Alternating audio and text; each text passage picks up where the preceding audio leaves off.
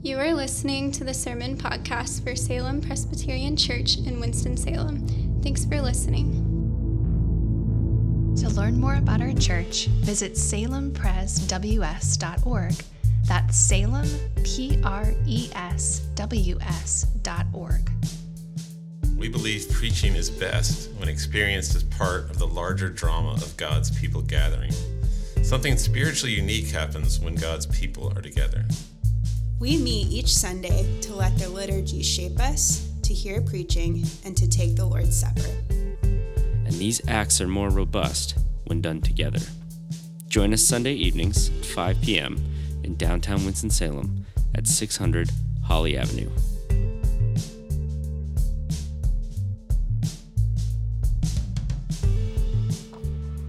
Tonight's scripture passage is Song of Songs 8, 5 through 14, if you'd like to take a moment to turn there in your Bibles or on your phones.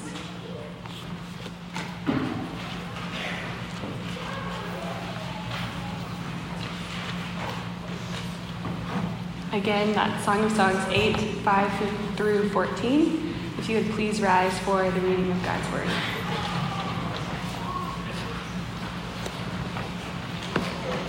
Who is that coming up from the wilderness, leaning on her beloved?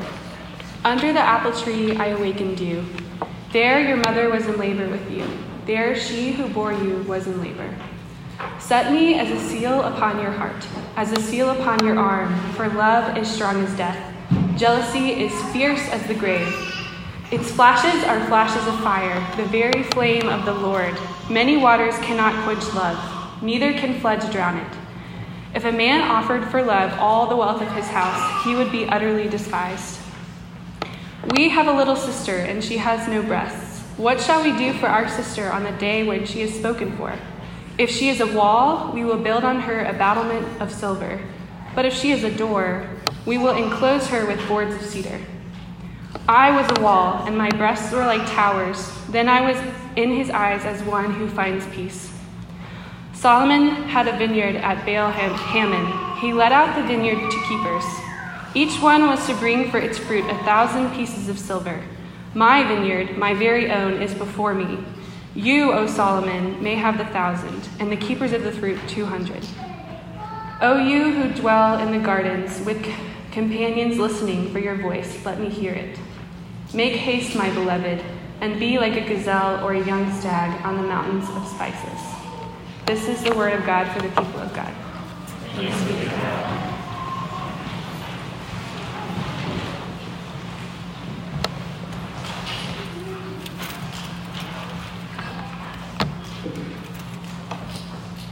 Well, good evening. My name is Ben Milner, one of the pastors here, and glad you're here if you're visiting.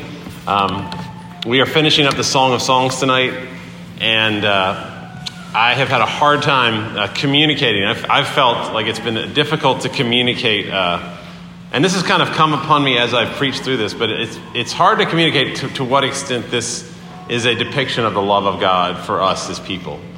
And when I started reading the Song of Songs, I would say that I thought primarily it was about the love between this young man and this young woman. But the more I've read about it, the more commentaries I've read, the more books I've read, I would say that it is definitely primarily about the love of Yahweh for Israel. And then by extrapolation for us as Christians, the love of the Son of God, Jesus Christ, for his church. So, like I said, it's hard to communicate that. For me, it helps to think about maybe a movie or a book you've read. I know like Jane Eyre has a very beautiful love story. So, if you know a book or a novel, just to be thinking about that. For me, it's The Princess Bride. It gets me very emotional. I think it's partly because it was involved to some extent with my conversion from atheism to Christianity. But, I know it's kind of making fun of love in one sense, of true love and marriage, and there is an element of irony to it, but at the same time, it paints this gorgeous love story between Buttercup and her farm boy Wesley. And Wesley has to go off and make his fortune. Before he does that, he promises her, "Hear this now, I will always come for you." And then he's captured by the dread pirate Roberts, and Buttercup is sure he's dead.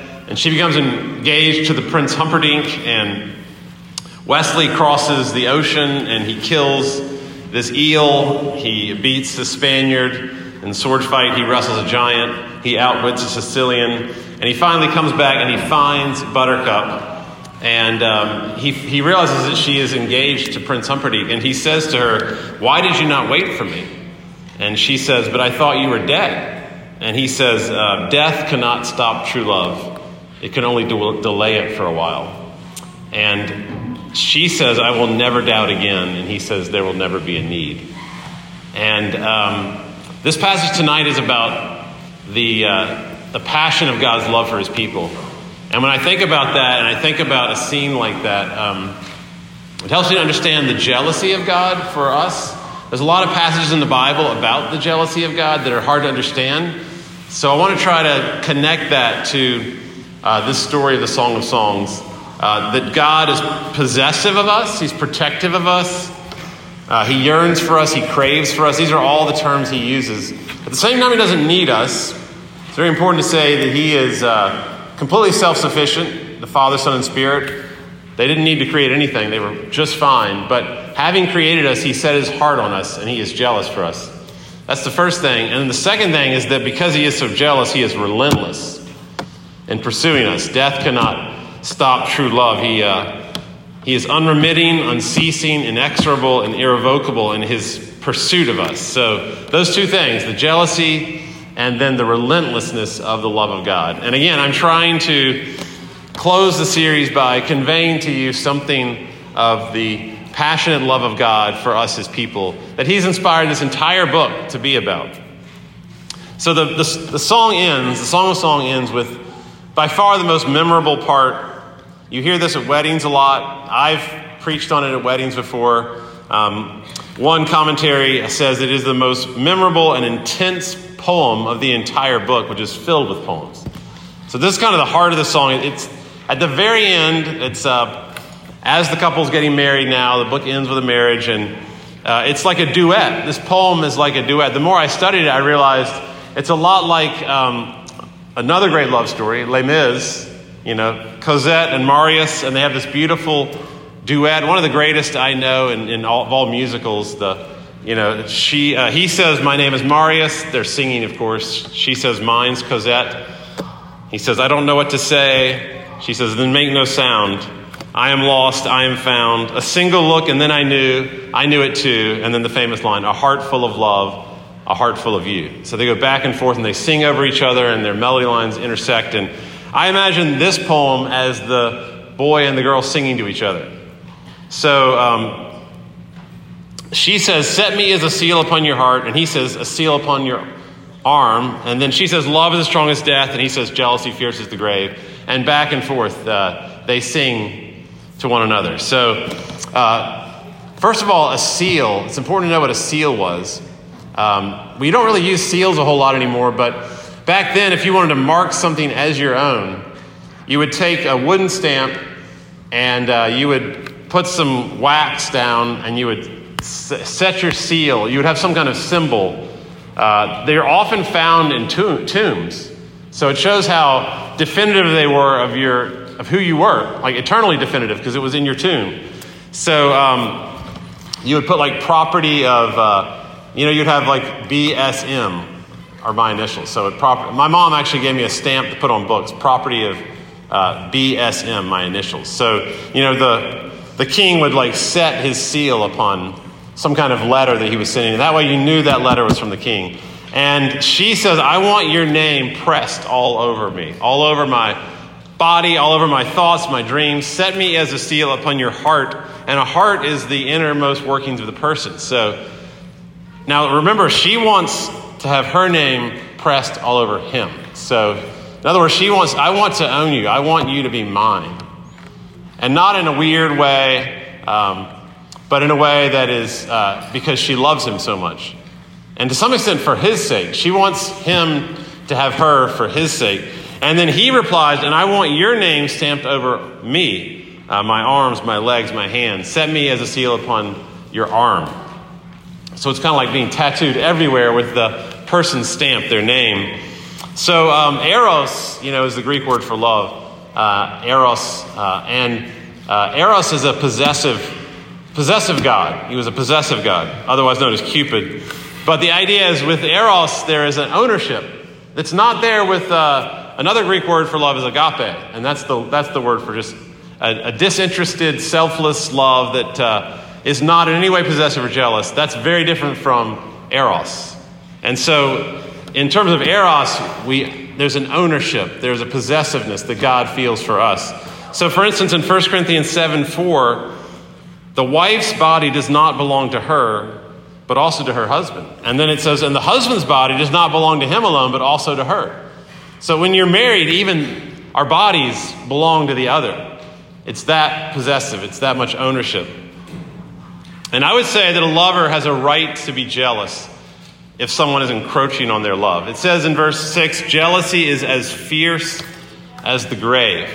So we were down at Myrtle Beach this past weekend. We were at Fuddruckers, and every breath you take comes on the radio. And I was asking our children, so do y'all know who sings this song? And they didn't know, which was terrible parenting on our part, so we have let them down. So I told them it's the Police. And then we looked it up on Wikipedia. It is the most frequently played song on the radio of all time. I had no idea. The Police have two songs. Every Little Thing She Does Is Magic, and then this song. And so we looked more into it. Margie was reading more about this song. Apparently Sting, who is the lead singer of the Police, he wrote this song about his wife, but he wrote it when he was having an affair with his wife's best friend. So this is a song about just a deep, deep level of obsessive jealousy.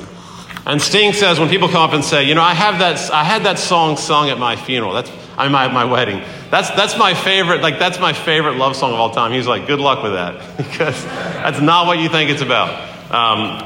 So this is about her jealousy. And if I read the lyrics, you'll hear why. Usually I don't pay attention to the lyrics, but every breath you take, every move you make, every bond you break, every step you take, I'll be watching you. So it's like they live next door, Sting and his wife, and then his wife's best friend. She lived next to them. And so imagine Sting's wife looking out over the street or another house. Every single day, every word you say, every game you play, every night you stay, I'll be watching you.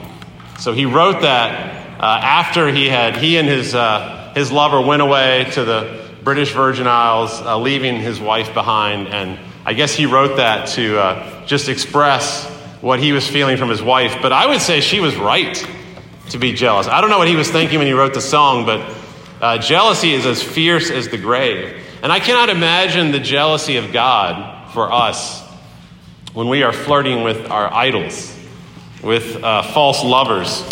You see it a lot in the Old Testament. When the wrath of God it's a term for God's anger. It's a scary word, wrath of God. But the wrath of God is just an expression of his possessive, jealous love for us. So when we love our salary or beer or golf or porn or sports or cars, when we love those things more than we love God, there's an eruption like a solar flare. There's this eruption of jealousy from God's heart. In James chapter 4, it says that God yearns jealously over our spirits. The word yearn and jealous back to back make for a really strong idea. He yearns jealously for the spirit that he has put in our hearts. So he's not your granddad. He's not a grandpa. He's not grandma. He's not easygoing, mildly benevolent God. That's not what God's like. Deuteronomy 4:23 says, "Be careful not to forget me and make for yourselves an idol, for I am a consuming fire and a jealous God." He's an inferno of passion for you. And the jealousy is because he wants to possess and own you in the most beautiful sense, that he loves us. He has set his heart upon us. And if somebody or something inserts itself between God and us, his lover, watch out. He will not take kindly to that. Even if it's a child, which is commonly the case, or a spouse, or fitness or fame or whatever it is. It doesn't have to be a bad thing. It's usually a good thing. And you put this thing, maybe even passion for God's kingdom, maybe even being a preacher, but you could put anything in that place, and if it's between you and God, he will attack that thing. And his passion will erupt in flashes of fire, the very flame of the Lord in verse 6. Yahweh, the very flame of Yahweh, it says. And it shortens it to Yah. So in some translations that are really literal, it just says the very flame of Yah, meaning like God's name, Yahweh, but shortened to be more personal. The very flame of Yah. So the hottest, most fiery romance in the history of the world, Han Solo and Princess Leia, or Jack and Rose in Titanic, or Romeo and Juliet, or whatever you have, is like a tiny little charcoal grill compared to the passion of God. I watched when the Grayland estate burned down. It was, we lived over there, the Grayland estate. You probably didn't know that it did burn down, but in July 22nd, 1980, it was actually a Wake Forest dorm room back then. And some students had a party, and they let something go with some flames in it, and it was burning, and I was like 100 yards away, and I could, how your like vision gets distorted by the flames? I could see the thing through these flames, and I could feel the heat coming off of it. And God is not polyamorous, okay? He's not into polyamory. He's not polygamous. He is not into coexist, where it's kind of like you do you spiritually. And you can do whatever you want. If you've seen those bumper stickers, that's not the kind of God we have. That would be more like a granddad God. But our God is a jealous God. And it says in verse 12 that she is like kind of boasting, where Solomon is offering all these lovers, thousands of lovers, and she's like, my vineyard is my own, so you, Solomon, can take your thousands. And that's the love of God. It's very much just the two of you and God. And when your idols start being burned away by God, just remember that's what's happening. He is not going to stop pursuing you. He's relentless. And that's the second point, that he's a relentless lover. It's the strongest force in the universe. Galaxies, they are held together by gravity. Atoms themselves are held together by the electrons orbiting the nucleus. They're held together by electromagnetic forces. Another powerful force, even stronger force, is the nuclear force, strong and weak, which hold together the protons and the neutrons at the heart of the atom. So these are the most powerful forces of the universe. But love holds it all together. Even if it's a multiverse, love holds the entire thing together. There's a song by a band I love called King's X. The title is "It's Love That Holds It All Together." It holds the entire universe together. Death back in the ancient Near East was personified by this god named Mot, M-O-T. And the great god Mot would swallow the god Baal, the god of fertility and life, to show that death ultimately prevailed over life. So there was an ancient Near Eastern ritual where the god of death, Mot, would swallow Baal. They would act it out in some way. But this says in verse 6, love is as strong as death. So in other words, it transcends even dying. It goes beyond death. Tiamat was the god of floods and destruction and the waters of the deep. So Tiamat was also an ancient Near Eastern god, and Marduk was the god of order. And again, Tiamat was thought to destroy Marduk. Tiamat was stronger because they thought chaos was stronger than order. But in verse 7, the same language is used. Many waters cannot quench love, neither can floods drown it. And so in both of those phrases, the author is playing on these ancient Near Eastern gods and saying that love is stronger than Mot or Tiamat or Baal or Marduk. Love is the strongest of all the powers, of all the forces. Love is the strongest. And there's something inherent in love that is relentless. It's a never stopping, never giving up, always and forever, as the Jesus Story Bible says, which is going to be our next sermon series, by the way. But C.S. Lewis has a great line from Mere Christianity where C.S. Lewis says that love songs from all over the world are filled with vows of eternal constancy. So I was thinking about that, and I was listening, again, down in Myrtle Beach, And Rick Astley comes on, 1980s song, Together Forever, that song. And I was just thinking about the lyrics. I was like, there's another one. Of course, Whitney Houston and Kevin Costner in Bodyguard. I Will Always Love You, I think, was also in the top 10. It might have been number 4. So you hear I Will, that's on the radio all the time. And I Will Always Love You. I'm not going to sing it, but that is another vow. Every single good love song or love poem has some vow that this is going to be forever. Zendaya, I think is her name, to Zac Efron. You're made to be mine, and nothing can keep us apart. It's relentless. Or then Ben Rector. I was just looking up. I just typed in like Always Yours. Or something. That's all I typed in Google, and all these songs came up. I Will Always Be Yours. This is Ben Rector. Run Through Flames, Push Back Fate, Break Down Walls. You can imagine in your head another whole set of songs with these vows. They're just inherent in the nature of love. It just comes out. This is going to be forever. You cannot imagine a love song where I'll doubt that I'll leave at some point. As long as it feels good, I'm in this. Or I'm mostly yours till something better comes along. You're not going to have any love songs with that kind of language in them.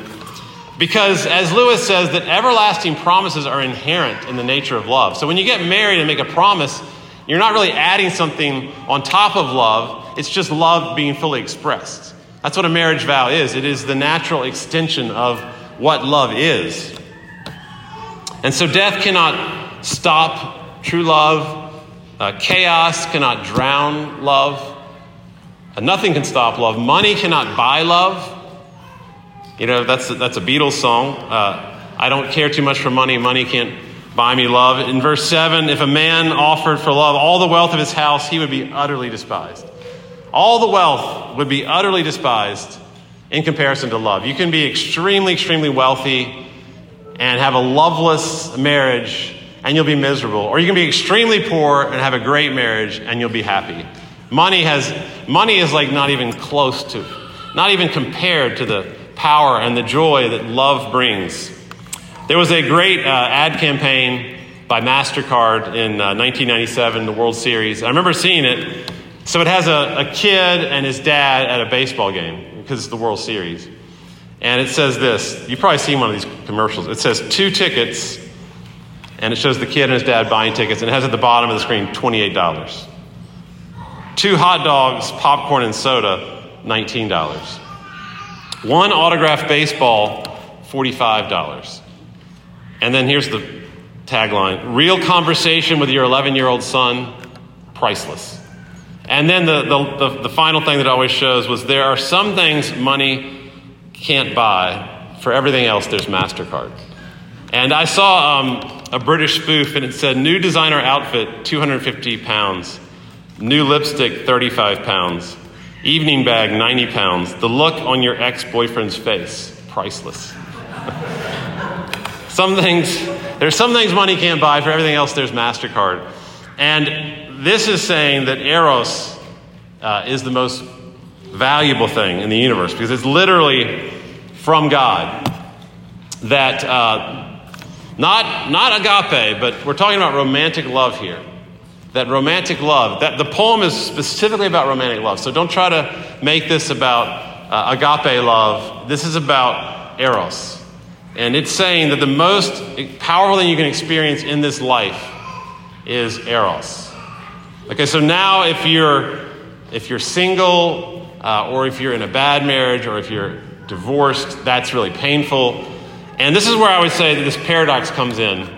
I just want to underline this again for the last time in the sermon series. And I've said this every single sermon, I think. But the thing is that single people who are not married, who don't have great experiences with Eros, in many ways, they are the most likely to understand the real source behind Eros. Paul says that in 1 Corinthians 7. He says that if you're married, you get more distracted.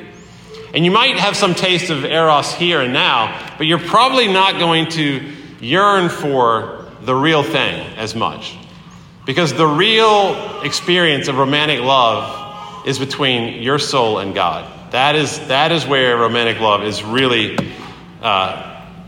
fully on display. And the historical fact is, and I've said this, that the most powerful, most popular, most enjoyed book by all the celibate Christians who intentionally dedicated their lives to never having romantic love with another person. The monasteries, the convents, their favorite book was the Song of Songs. Because these people, these monks and these nuns who dedicated themselves to never having a romantic relationship with another person, they loved the Song of Songs because they knew that it was about the love of God for the individual. And what married people can easily forget is that, and I speak as one, that nothing in this world can really give you the full experience of eros, of romantic love. That we can be fooled into thinking we have it right now, which we don't. Because this song does not end with a husband and wife and a picket fence and a dog and the American dream. It doesn't end with happily ever after. She's not in his arms, married, with children running around, and on the porch on rocking chairs. That's not how it ends. It ends with yearning, which is really important. You would think the Song of Songs would end with happily ever after, a married couple. Now they've got eros and everything's great. But instead, in verse 13 and 14, she says, "Oh, my beloved, lingering in the garden, let me hear your voice." She's not in his arms. She wants more. She's not satisfied. It's intentional that the book does not end with satisfaction. Verse 14, "Make haste, my beloved, like a gazelle on the mountains of spice." And mountains are a word that is used throughout the Bible to refer to something of longing, a place where you meet the gods, a place where your soul yearns for more. I don't know about you, I've got a lot of dreams with mountains in them because mountains are places where you want more. They're like a symbol of heaven. There's like a longing and a nostalgia. There's like a homesickness that you feel even when you're looking at mountains or in mountains. And so the song ends by asking us, simply, do you ever miss God? Do you miss the fact that he's not really fully here yet? You can't see him yet. You can't touch him yet. There's no way you can ever smell God. Your five senses will not capture God yet. Not yet. That's why there's yearning here. One of my favorite Psalms is Psalm 63, and it begins by saying, "My soul thirsts for God, my flesh, my soul thirsts for him, my body faints for God." Like my body is dying because of my lack of God. It's like I'm in a dry and weary land. It's like, where is God in this world? Now, where is the romance that I'm looking for? And again, as a married person, I can think that my marriage can give me that, but it cannot complete me. Jerry Maguire, he says in the end of the movie, "You complete me," and now we're one, and now I'm finished, and that's not true. No matter how great a relationship you have, and I have a great relationship, but there's always a longing for more. Andrei Tarkovsky, a great art critic, said that all art is born from an insatiable longing. And so is all spirituality. It is born out of this longing, an inconsolable longing that you feel a lot of times, like I said, in the mountains. Or I was walking down the ocean by the beach, looking out. The ocean gives me this longing. This is not all there is. It's like a nostalgia. It's kind of like I miss home. I don't know if you went to camp when you were younger for a week. First time you left home. I didn't go to camp, but I went with my friend on a vacation when I was little. And I remember as we were driving away from my house, I just felt this ache. Like, I want to be home. I missed home.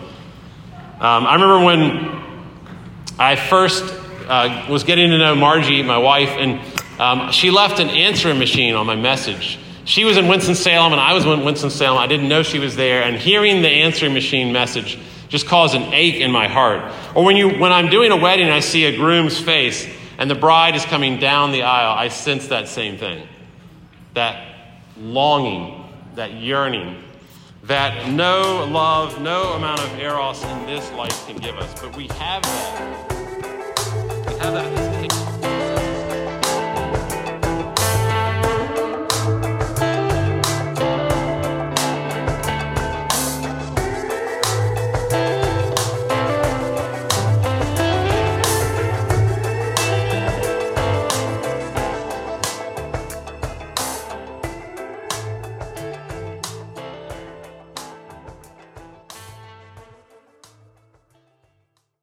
And remember, we love you, rascals.